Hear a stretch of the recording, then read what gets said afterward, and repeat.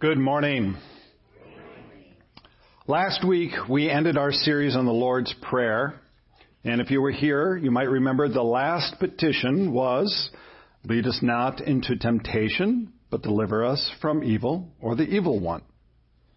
It is a petition, a prayer for protection. Protection from our own sinful heart and from Satan himself.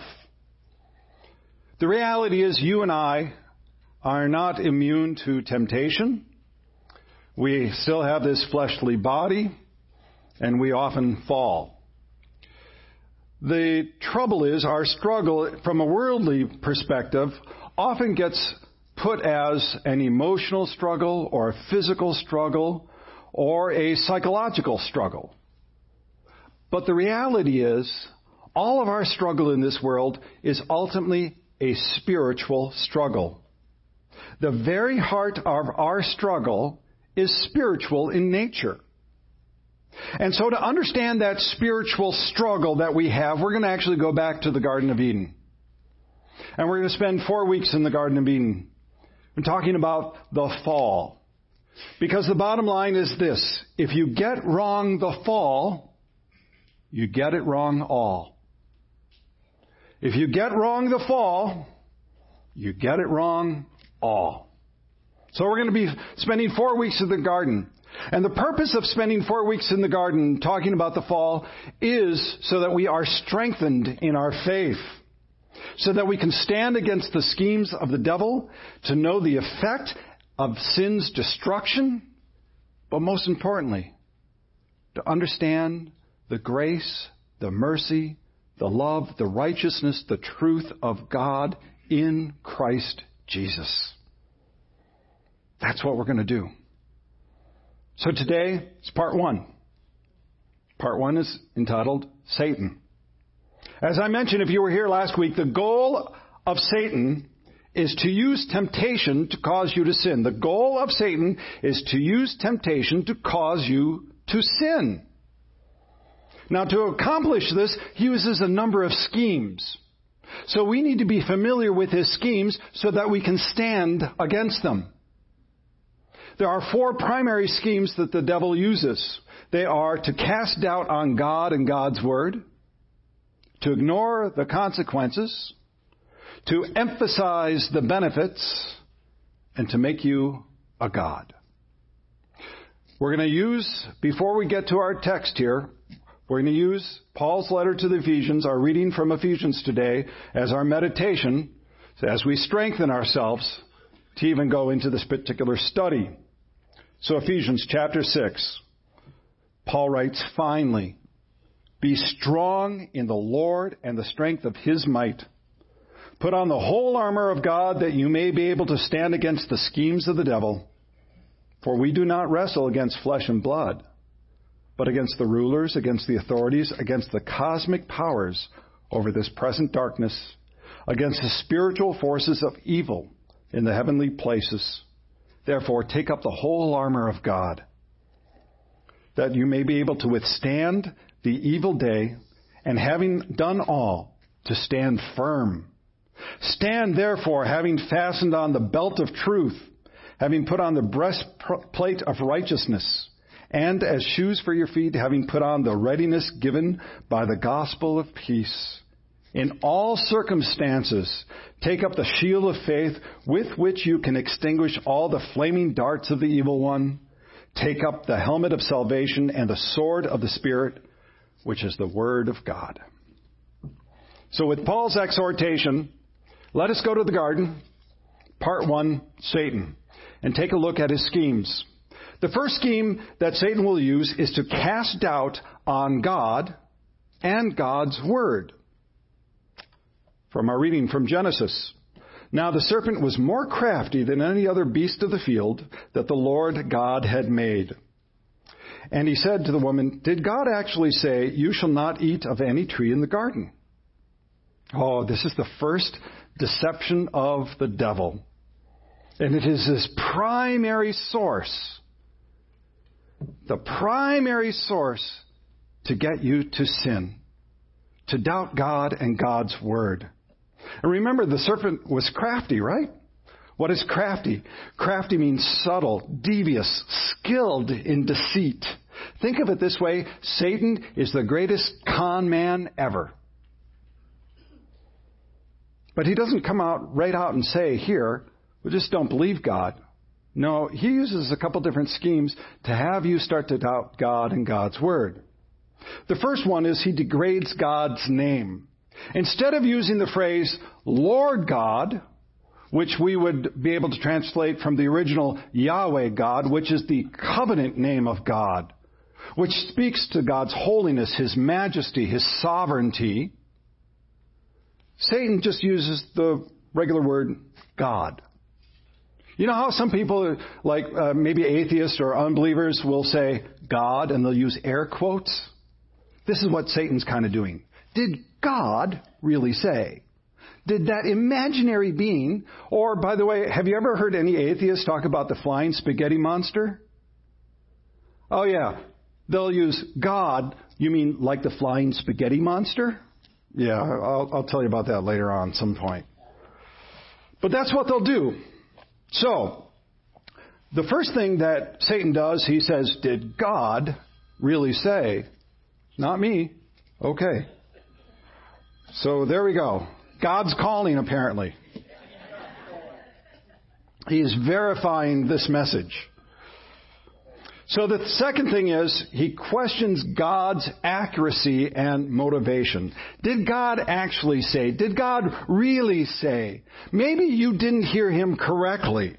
Because, and here's where the devious part gets in, this motivation, did God really say that? Because God wouldn't want you to be unhappy, would you? Would he? I mean, God didn't say that because God just wants you to be happy, right? Would a loving God ever want you to be unhappy? This is where that subtle motivation, changing God's word, comes in. Let me put it this way. God has never called you out for happiness. He has called you to be holy.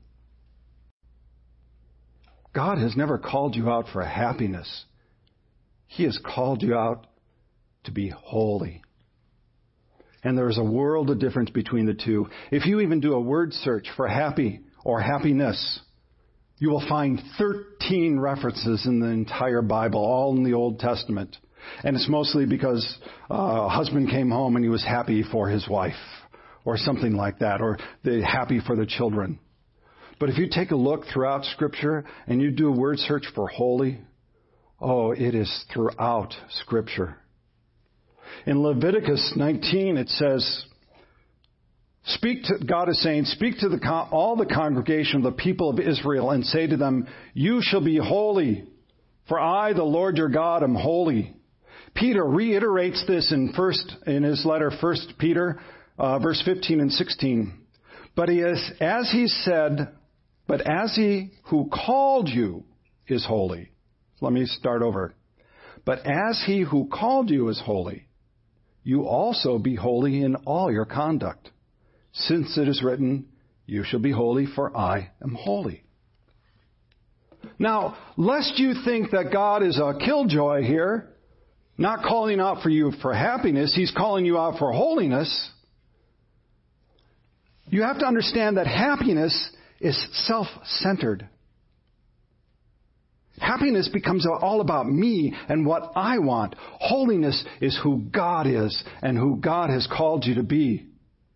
And when you are called and in His holiness, you have joy. What's the name of this church? Joy. It's not Happiness Church, is it? That would sound weird, wouldn't it? Happiness Church? No, it is joy. We talk about the joy of the Lord, right? So when you are called out for holiness and you are in His holiness, there is joy. And that is what Jesus also called us out to be. John 15, this is where our church's name comes from. If you keep my commandments, you will abide in my love, just as I have kept my Father's commandments and abide in His love. These things I have spoken to you that my joy may be in you and that your joy may be full. Satan's deception here is to change it from God and His holiness to you and what you want and your happiness. All right? He degrades God's name. He questions God's accuracy and motivation. And then he also misquotes God. Satan said, did God actually say, you shall not eat of any tree in the garden? Now, unless you're reading it carefully, you're going to miss the misquote. Here's what it says. And this is in Genesis 2, 16 and 17. And the Lord God commanded the man, saying, you may surely eat of every tree in the garden. You may surely eat of every tree in the garden, but of the tree of knowledge of good and evil you shall not eat. For in that day that you eat it, you shall surely die. Notice the very subtle change in words. Words really matter here. Let me give you two real-world examples of how this plays out, of the deception of casting doubt on God and God's Word. So some of you may recall, I've been meeting with some Jehovah's Witnesses. And we actually had 2 meetings, about an hour each time. And the Jehovah's Witnesses, by the way, they're nice. They're nice people. But I don't base my faith on another person being nice or not.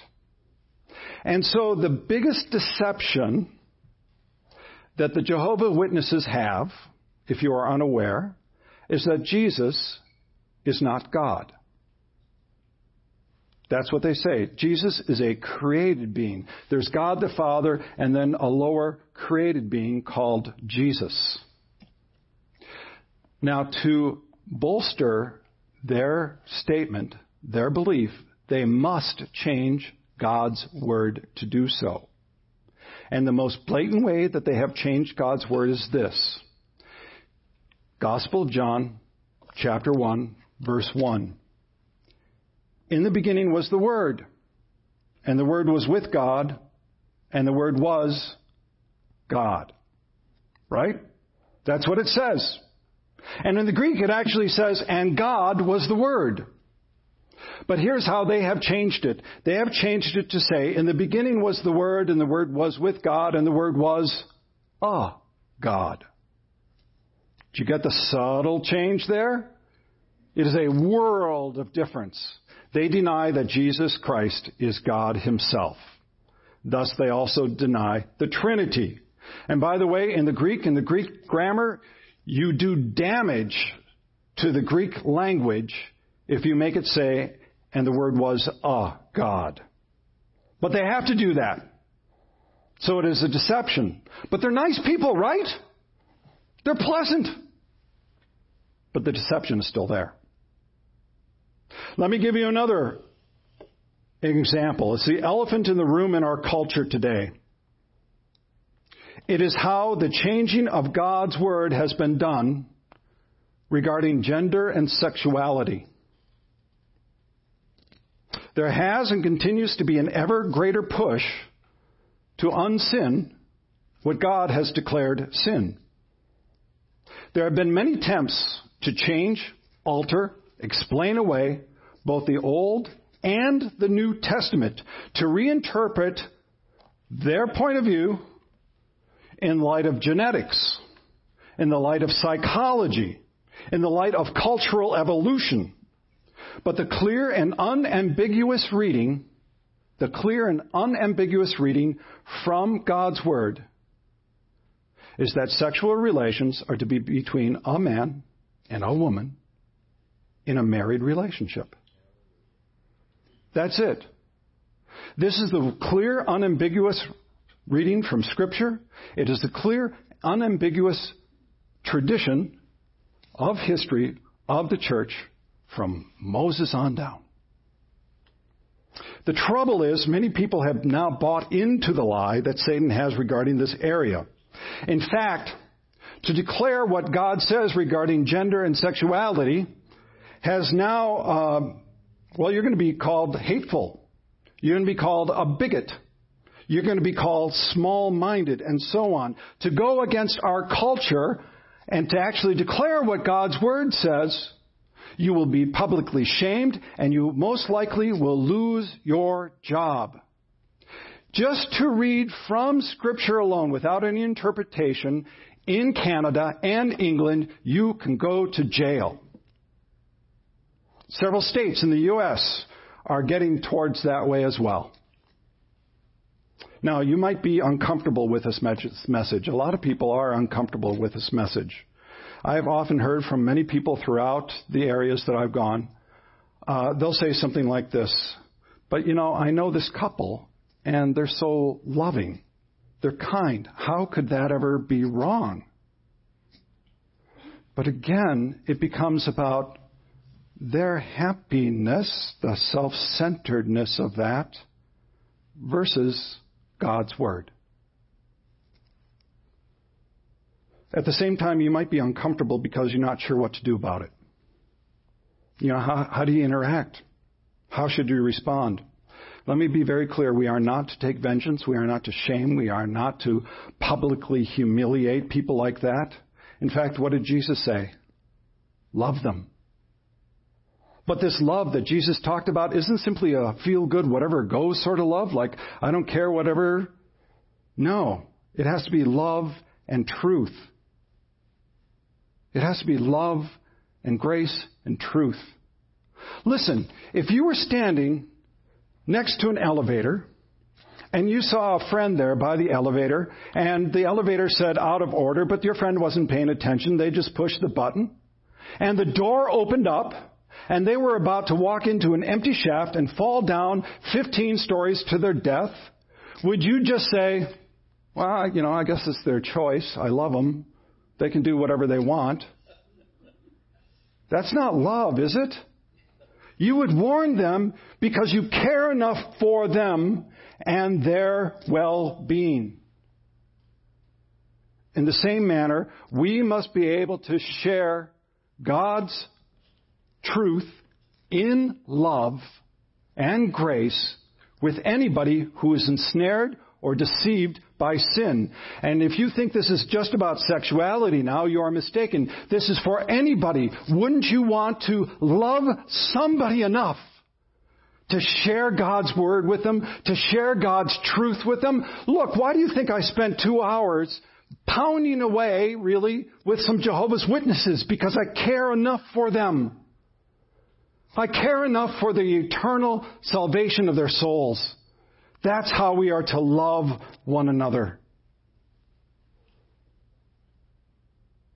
We love them and speak the truth because the consequences are so great. And this is the second scheme that Satan will use. He will try to minimize the consequences. But the serpent said to the woman, "You will surely not die." What's Satan basing this off of? Nothing. It is pure fabrication. It is pure fabrication. He's just, hey, don't worry about the consequences. You're not going to die, really? Well, next week, by the way, we're going to spend a full message talking about the consequences of sin. But here's the point. Just because you can't foresee the consequences or how they might affect you in the long term doesn't mean that they aren't there.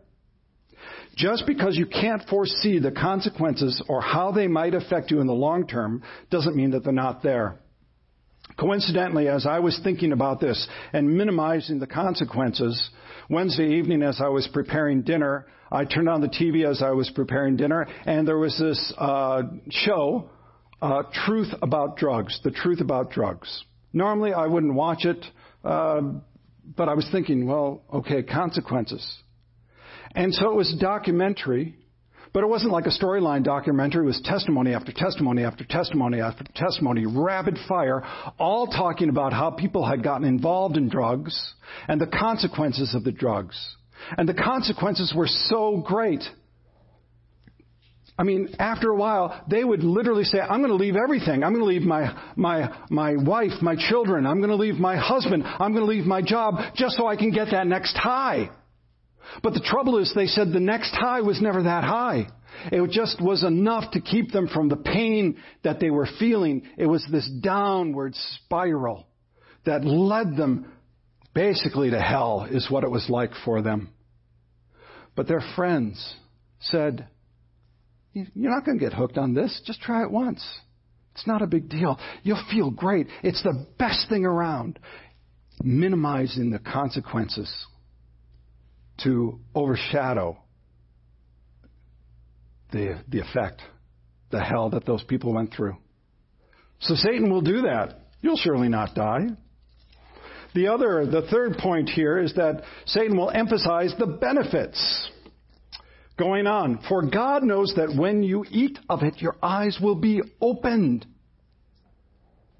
This really plays into us that we want that knowledge so that we can be special. The more knowledge you have, the more special you are. It's all about pride. Look, so I'm learning more about Arizona. Not as much fisher people around here. I get that. How about golfers, right? Look, if I said I have a book called The Secrets of Golf that will make you a pro, people are like, yeah, I'll buy that one. I bet some of you even have books like that already. If you go on Amazon, I did this morning just for the heck of it. I typed in The Secrets of. There were 100,000 hits that I got. The secrets of. We all want that secret. How to be a millionaire. How to do whatever. We want that because it makes us feel good. And it goes to the pride that we have. But what does it say? It says in Proverbs 16, pride goes before... And actually it says pride goes before destruction. Yeah. Here's the full one. Pride goes before destruction, and a haughty spirit before a fall. Now the same thing happens in the realm of spirituality. The same thing happens with religion. There are a lot of wealth and prosperity gospel preachers. If you only buy this book, if you only do this, you'll unlock the secrets to the divine. You see that? A lot of people are hawking that. Buy my book and God will bless you in this particular way. They even do it with pastors.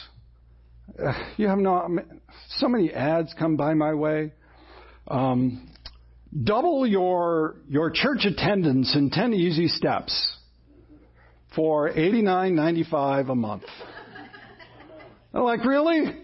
Really? If this is God's kingdom, you want to sell that? Why don't you just give that away? But again, this is nothing new. Satan tempts us saying, oh, if you got this knowledge about God, you're going to be special. That's pride.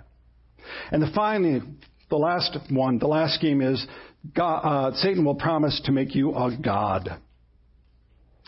Verse 5, for God knows that when you eat of it, your eyes will be opened, and you will be like God, knowing good from evil. Now, Satan doesn't actually say you will be God, you'll be like God, but we translate that into we will be God. Who knows about Mormonism? Mormonism says that you, if you are married, if you follow all the rules and regulations, if you are a good person, you too will be a god. And you'll get your own planet, by the way. A lot of people don't know that. Sounds pretty good. Oh, I get to be God. I get to have my own planet. That's Mormonism. New Age self-help also does the same thing. There's one fellow named Eckhart Tolle. He wrote the book called A New Earth. He says, if you look, there's only one absolute truth and all other truths emanate from it. Yes, you are the truth. If you look elsewhere, you will be deceived every time. The very being that you are is truth. Jesus tried to convey that when he said, I am the way and the truth and the life. Jesus speaks of the innermost I am, the essence, identity of every man, woman, every life form. In fact, he speaks of the life that you are. This is New Age. A lot of people have bought into this. He was really big on Oprah. Okay, so let's take a look. What does Satan do? The schemes cast doubt on God's word, ignore the consequences, emphasize the benefits, and make you God. Those are 4 schemes of the devil. They come in various packages. What can you do about all of this? And this is why we went to Ephesians. You don't argue with the devil. You don't try to put on any particular show. You do what Jesus did. You use God's own word. When Jesus answered the devil and the devil's temptation, he responded each time with, "It is written." And by the way, he was referring to the Old Testament too. So the Old Testament is God's word, just as the New Testament is God's word. Jesus said, "It is written." And the way he said it, he says, "It is written now, once and forever, and stands once and forever." For what did Jesus say? He said, "Earth and heaven shall pass away, but my words will never pass away." Jesus simply trusted the word of God and all that it says. He said to the devil, "Man shall not live by bread alone, but by every word that comes from the mouth of God." God is sufficient for my needs. That was part of the Lord's Prayer, right? You shall not put the Lord your God to the test. Don't trivialize God's sovereignty. And you shall worship the Lord your God, and him only shall you serve. Look, a lot of people, Satan, his schemes, and the people who are enmeshed in his schemes will come to you. And they will say, "Did God really say?" And you must have the sword of the Spirit, which is what? What is the sword of the Spirit? It is the Word of God. That's why I've asked you, and I will continue to ask you, to bring your Bibles. Check out what I'm saying. Make sure that you know God's Word. That's why I think the Lord has really impressed upon me this morning, and I don't say this all the time. We need those Bible studies, and we need more. We need people into God's Word. So we stand fast on God's Word. We're not ashamed of it because His Word is truth. And from His truth comes all grace and righteousness in Christ Jesus. And all people said, Amen.